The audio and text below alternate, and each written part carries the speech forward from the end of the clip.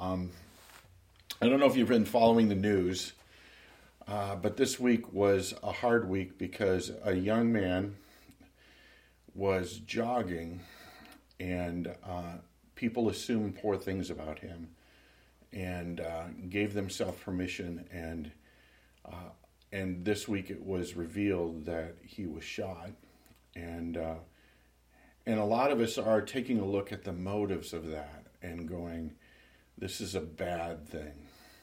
Somebody gave themselves permission to think the worst about someone. You see, at the challenge of each one of us is this idea that we really are always checking other people's heart motives. Not so much our own, but other people's.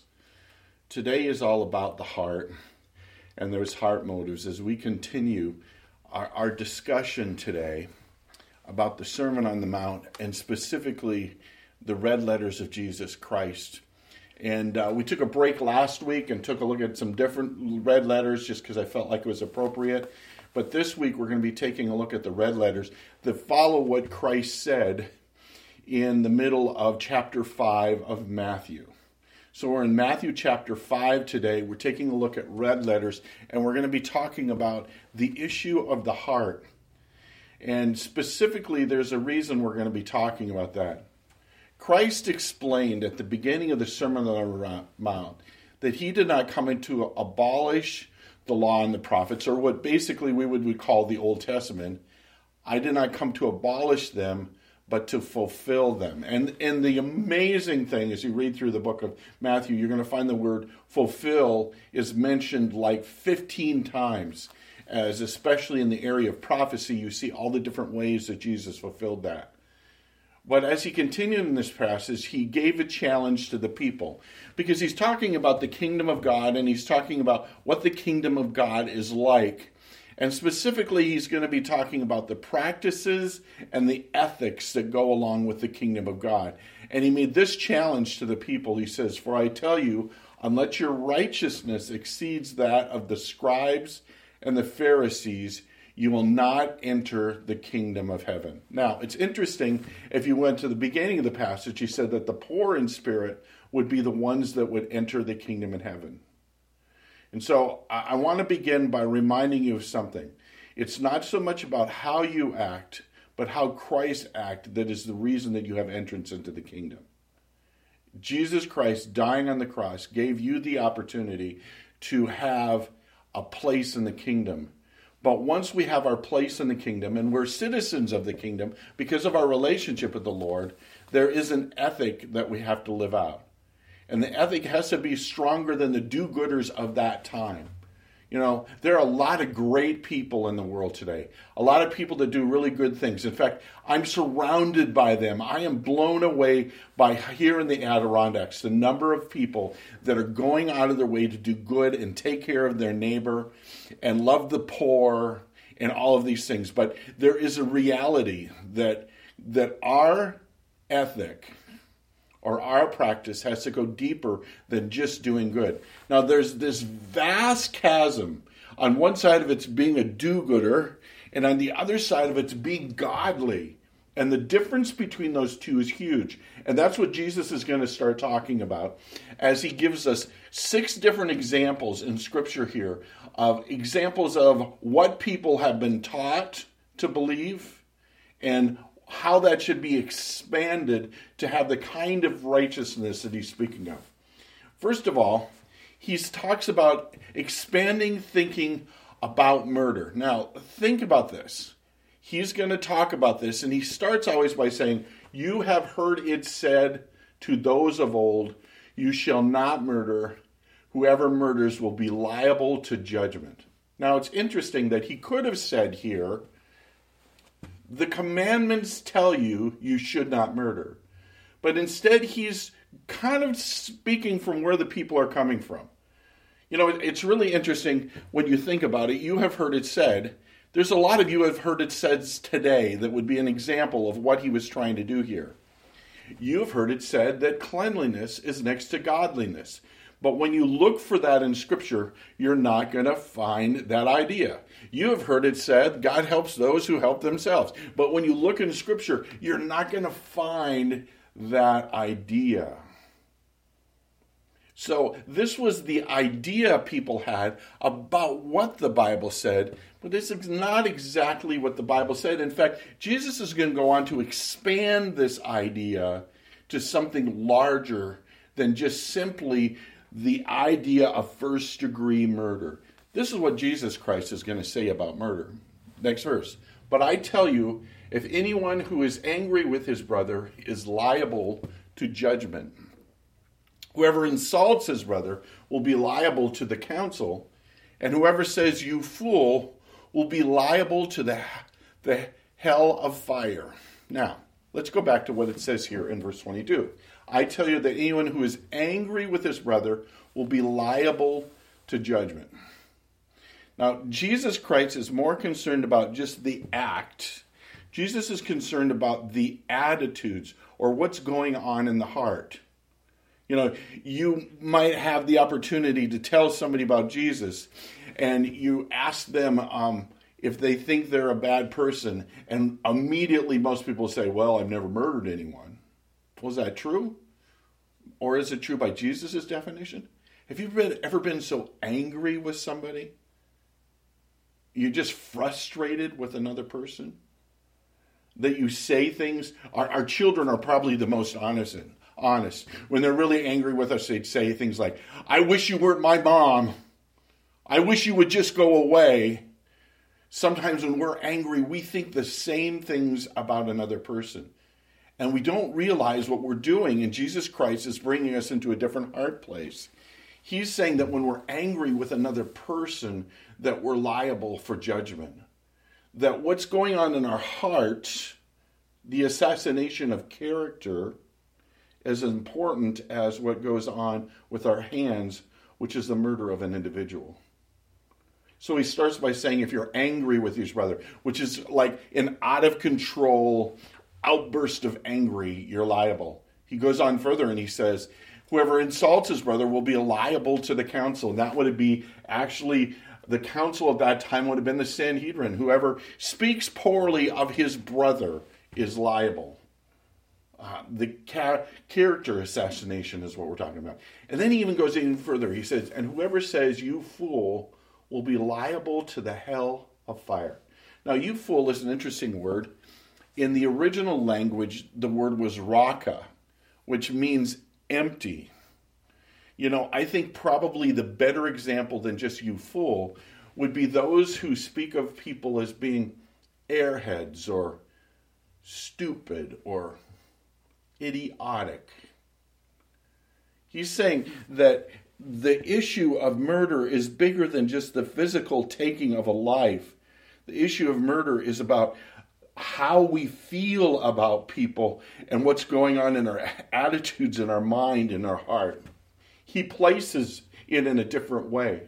In fact, not only does he say that these are issues and that these would be considered wrong, he gives some remedies to issues that go on in relationships. He says angry words and attitudes are equal to murder, and then he gives some remedies. He says, so, if you are offering a gift at the altar, and there you remember that your brother has something against you, leave your gift there before the altar and go. First reconcile to your brother, and then come back and offer the gift. He's talking about the priority of people here. Here's the reality. Some of us will say horrible things or think horrible things at times of another individual, and we'll turn right around and we'll go to worship and we'll talk about how great the Lord is, and we'll have this time of worship, but we don't realize that it's been affected by what's going on vertically around us. He's saying that keeping your relationship with other people is a priority. In fact, he says it's such a priority that if you're offering your gift at the altar, you should stop what you're doing and make sure your relationship is right with your brother. That's why we always examine ourselves when we go into communion, because we want to make sure that everything is right with people vertically. It's interesting here that he shifted from you being angry at someone to somebody being angry at you, and how you have a personal responsibility in relationships to stay at peace. In fact, he says in one scripture, he says, as much as it counts on you, stay at peace with all people. I think that sometimes we give ourselves permission and say, that's their problem. That's not my problem. Jesus Christ is saying that if we want to have a righteousness that exceeds that of just religious people, we need to make people a priority and peace with people a priority. He says a second thing about that. He says, come to terms quickly with your accuser when you are going with him to court, lest your accuser hand you over to the judge and the judge to the guard, and you be put in prison. Truly, I say to you, you will never get out until you have paid the last penny. Let's go back to that first verse here. He says, come to terms quickly with your accuser. Here's something really interesting.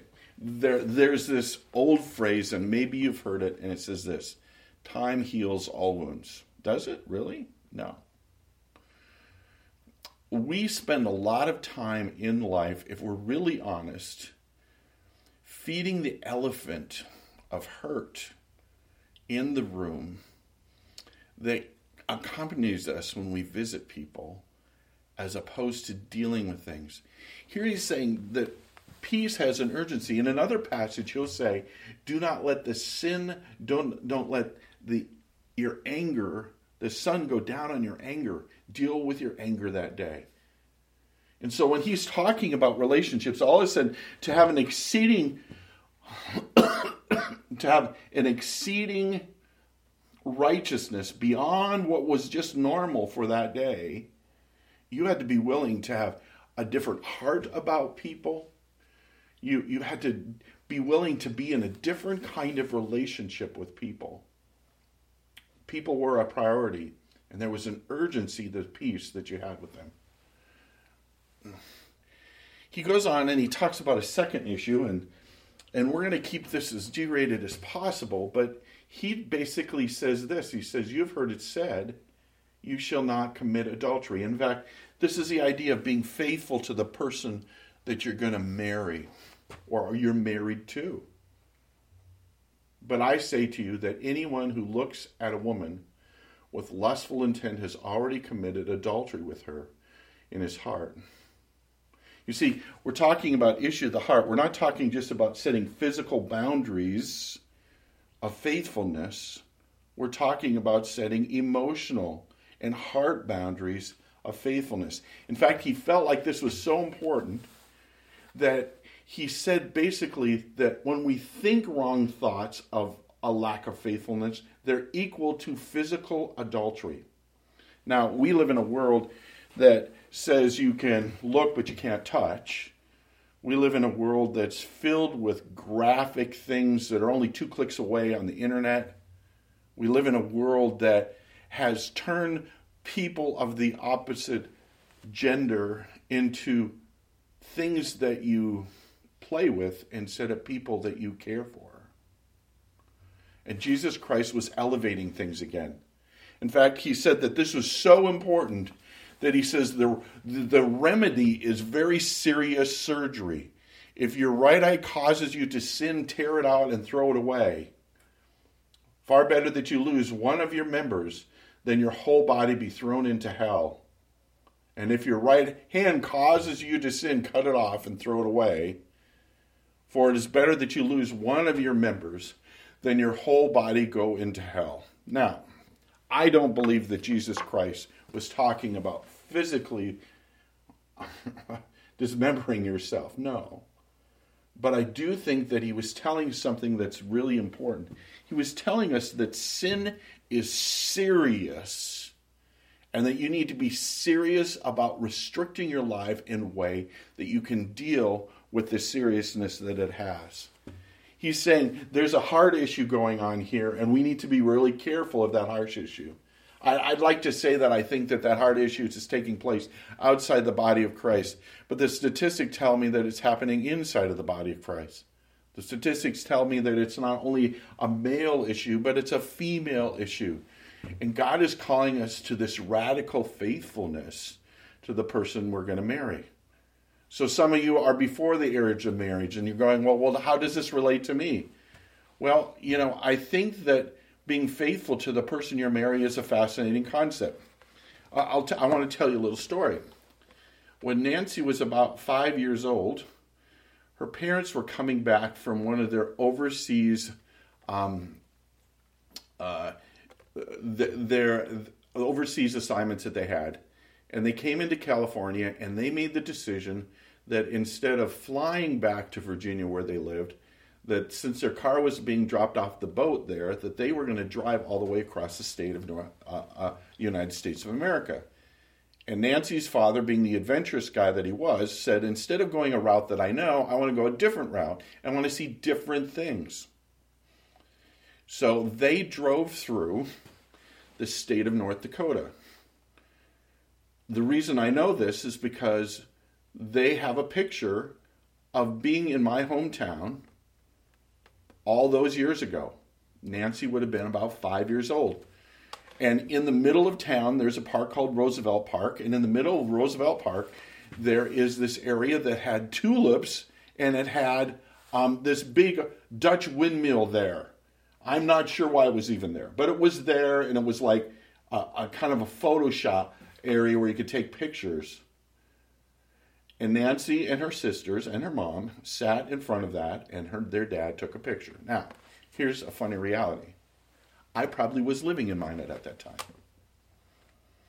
What if my dad and mom would have looked at me that day and said, honey, we're going to do something special today. We're going to go to Roosevelt Park. I would have thought that was neat because there was also a zoo in Roosevelt Park, and I would have loved to gone to the zoo. But they're saying, no, we're going to go there so you can meet somebody really special.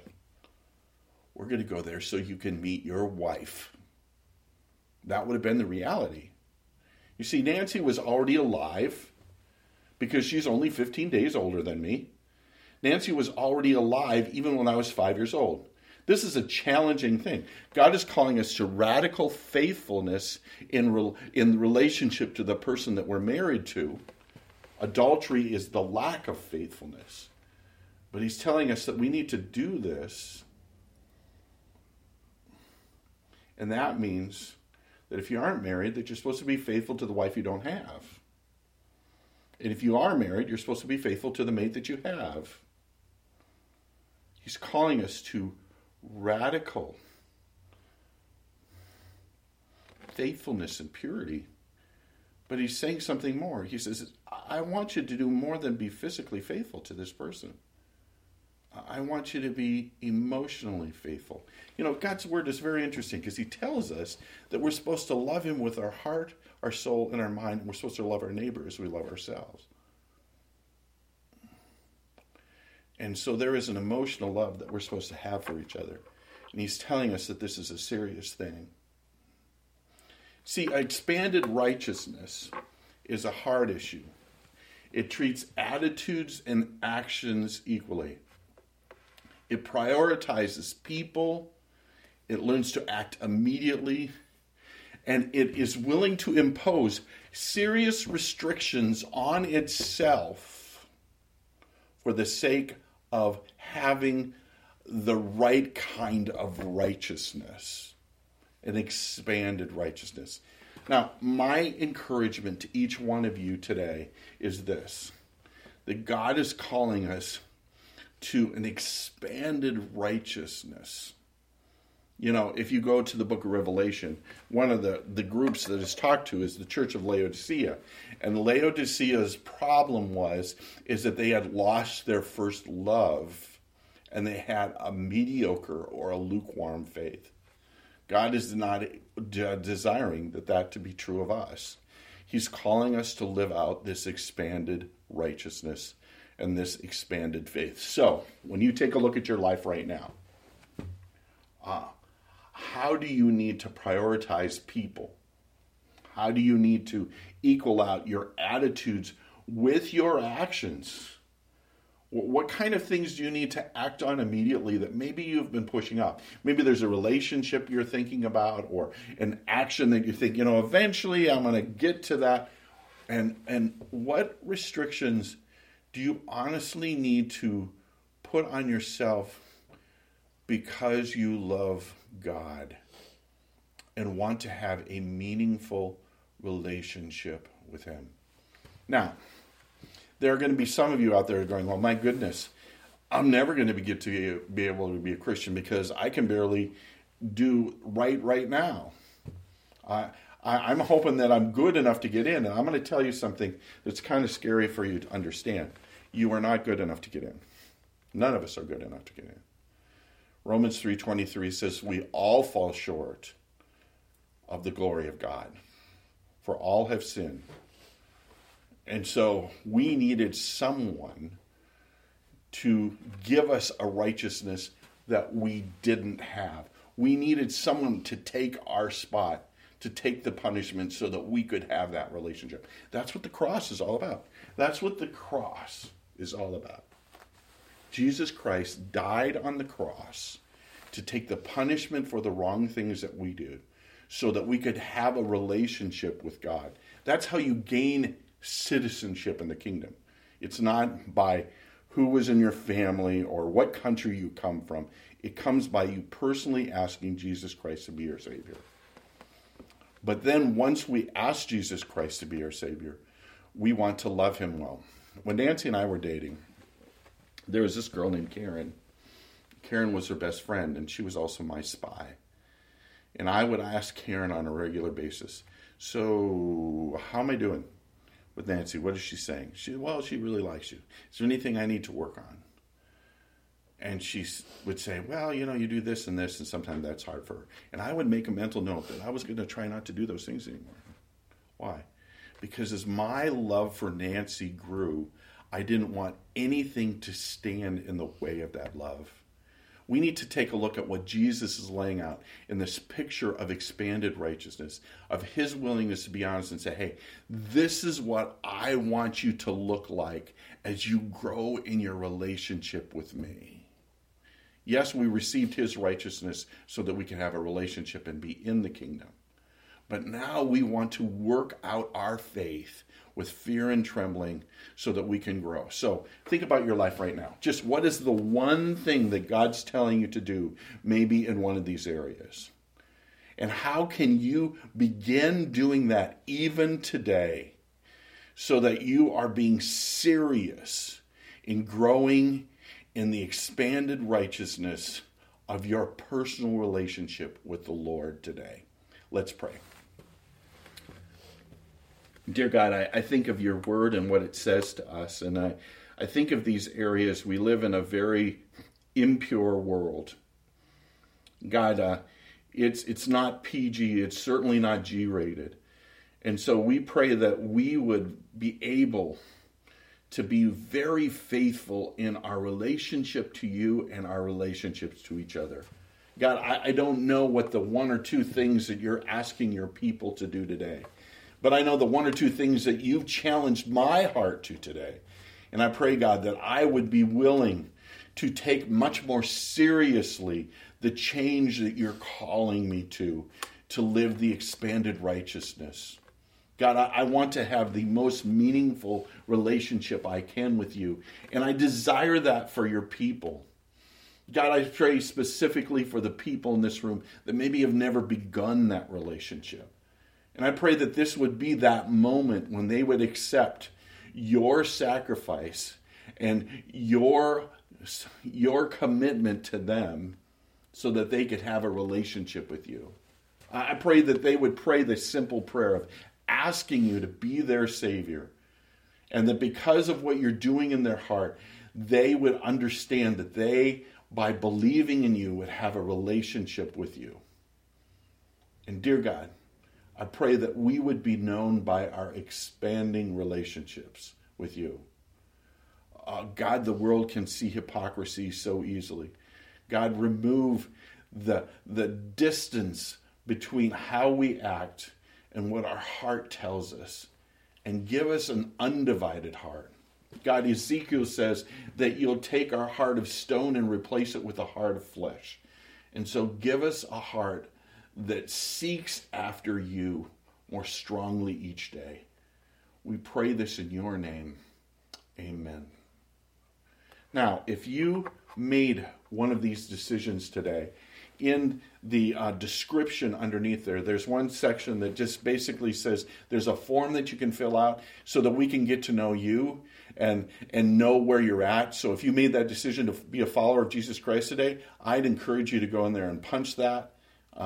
Click the I accepted Jesus today as my personal Savior so that we can help you grow in that relationship. And if you're a new person to us, I encourage you to fill out that form so we can know you're out there. We have no idea, because we're not physically together, who might be watching this and who might need our ministry. So fill out that form and let us get to know you a little bit. When we go to prayer today, just a couple things. We want to continue praying for Angela. Is this next Monday her last chemo, Nance? I don't think she's doing any more chemo. She has 4 more radiations. Okay.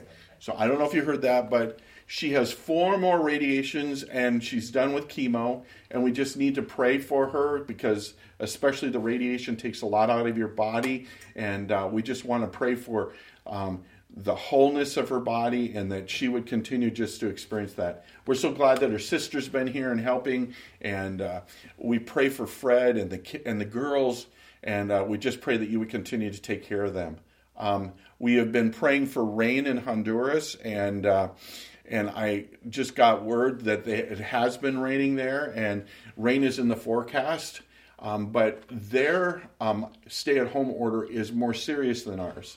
If you have a stay-at-home order, according to the stay-at-home order in Honduras right now, you can only go out one time in the 2 weeks based on the number of your ID. You can only go out one time. And so it's much more serious. They're glad that they live in a community where they take care of each other. And so just be praying for Julia and her husband and her little boy and in this time. There's a lot of other things you can be praying for. Just check out the prayer list. They're on there. I think that some people are weary of waiting. And so we just pray for the wisdom of our national and state leaders as we look forward to the day. Some of you have already been asking, when are we getting back together? Boy, are we looking forward to that. But we have no idea at this point yet when we would be getting back together and what that's going to look like. The ministry team is actually going to meet tomorrow and talk about some of that. So you can praying for them as we Zoom together and talk about just some of the issues of what it means to bring the body back together here. Just as a note on a national level too is one of the dear leaders of and just an incredible apologist is Ravi Zacharias, and he sent out a note this week to say that they're sending him home and there's nothing else they can do for his cancer. So we pray for both the miracle of healing, but we also just pray for him in this time. You know, John Piper has been speaking of this time as being a time of bitter providence. And God, help us to deal with some of the harder emotions that go along with this. And so there's many things that we need to be praying for as a body. And I want to thank those of you who have given. We're going to be sending a note out to the membership. We have enough oil and enough flour in the jar right now. God is taking care of us in unique ways, and we're so very thankful. So let's pray together as we close this service.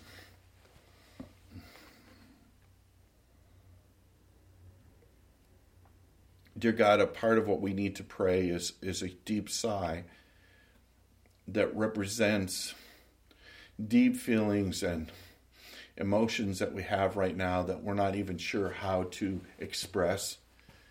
But your word in Romans 8 says that you speak for us. And so we pray that the Spirit would speak for us in those things that we don't understand. God, we pray for all the different emotion that is going into this stay-at-home order right now. God, we long to be about the very things your word says. It says that we're supposed to work hard and we're supposed to live quietly. And God, we want to work hard again. And so we pray that the restraints with wisdom would be released for our carpenters and contractors, and those people that have been in the column of non-essential would become essential. God, that you would take care of our church in that way. Well, God, we pray for the people that we love. Some of us have had the good fortune of not seeing COVID touch our families. Others have experienced it touch their families. And so, God, we pray for those that are sick, those that are worried and concerned, and we pray that you would give them peace. God, my heart goes out to the Tuggle family and the death of his father this week, and that homegoing and how hard that was for him to be in a hospital and in isolation and alone at the end of his life. And so we just pray that this being the second death of a grandparent, we pray for the kids, and we pray for Colin and Lisa in this time, and we pray that you would give them a special comfort. God, we are thankful for the opportunity that we've had for all these years to hold the rope for Julia and her family. And so we thank you for the picture we get into Honduras of this experience that they're having, and we pray that you would keep their baby healthy. And we're thankful that both of them are employed and they have paychecks, and we pray, God, that you would take care of even their simplest needs, God, as they are sequestered at a level that we don't even understand here in the United States. And God, we pray for ourselves, and we pray that we would be cautious and patient as we go through this process. This has been a very weird time. And now all different kind of ideas about what's going on are circulating everywhere. And we pray for wisdom to know specifically how we are supposed to respond as Christians. And we pray, God, that we would respond with exceeding righteousness, God, that our attitudes and our words would line up, that we would keep your priorities as your people, and that we would show by our ethic and our actions that we are people of the kingdom of God. And God, we thank you for how you've provided for this church body, that you've taken care of its needs. We pray a special blessing on all of those that give to this church. We thank you for those who've been able to give sacrificially out of their more right now. And we thank you for those who are obedient and giving their tithe. And we pray that each one of us would learn to trust you to give what you ask and expect of us as your kingdom people. And God, we pray that you would bless us as we seek wisdom into what are our next steps, both for families and as a church family. Lord, take good care of us and continue to provide for us, and give us wisdom as we seek to not just connect digitally, but we seek to be physically together as your body here at Lake Placid Baptist. We thank you for this opportunity that we've had to be together this morning. And we pray that we could live what you're teaching us through your word. Help us to be obedient and surrender more each day to you as we are a faith family learning to trust you more. We pray this in the name of your Son, Jesus Christ, our Lord and Savior. Amen. Happy Mother's Day. Hope you have a great day. Hope she gets spoiled just a little bit if there's one in your house. God bless you.